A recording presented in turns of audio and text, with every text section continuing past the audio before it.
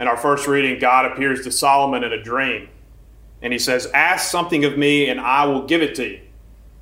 Can you imagine that situation in your own life? God comes to you and basically grants you one wish. And of all the things that Solomon could have asked from God, the thing that he asked for is an understanding heart. An incredibly wise thing to ask for. And part of him asking that comes from a very humble place. He's newly assumed the throne and he's in charge of this vast land. And he says, it's up to me to judge people. That's something I know I can't do. It's up to me to determine what's right and wrong and to teach that to the people. I know that that's beyond me. So God, I need you to give me an understanding heart. I need you to give me your heart so that I can rightly do what you have called me to do. This place of humility really leads for him to ask this question. And it comes from him realizing that only God understands all things. Only he who created everything, only he who assigns things their place and their season can truly understand things, so only he can truly guide us. We move to the second reading, St. Paul. We know all things work for the good of those who love the Lord and are called according to his purposes. Only God can understand how all things, every circumstance of our life, the most tragic, the most happy, we look globally, politically, we look at coronavirus, we look at everything going on. Only he can understand how these things can work for the good of those who love him. And so we really have to put ourselves in his hands. Finally, I'll move to the gospel.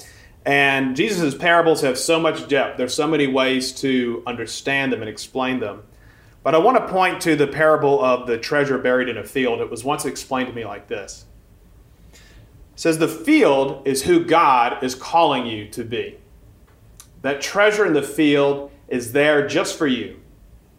And holiness, sanctity really comes down to us coming to take possession of that field that God has held out for us. For putting it first and foremost in front of everything else. And there might be a hesitancy in our hearts to do this because it's like, well, who am I to take possession of this whole plot of land? But the reality is for all eternity, there's a certain field, there's a certain plot of land that God has marked out just for you and just for me. And our holiness, our coming fully into the life that God has promised us is going to come and claiming that ground for our own. God holds it out for us, but he wants us to claim it and surrender ourselves over to his understanding as to why he's given us that plot of land. Why has he buried the treasure in this particular plot of land, and why has he given it to our care? Only God can understand that. And so, like Solomon, we have to ask God for an understanding heart as we seek to understand, God, why do you have me here in this situation, in this body, with this mind, with these gifts and these weaknesses?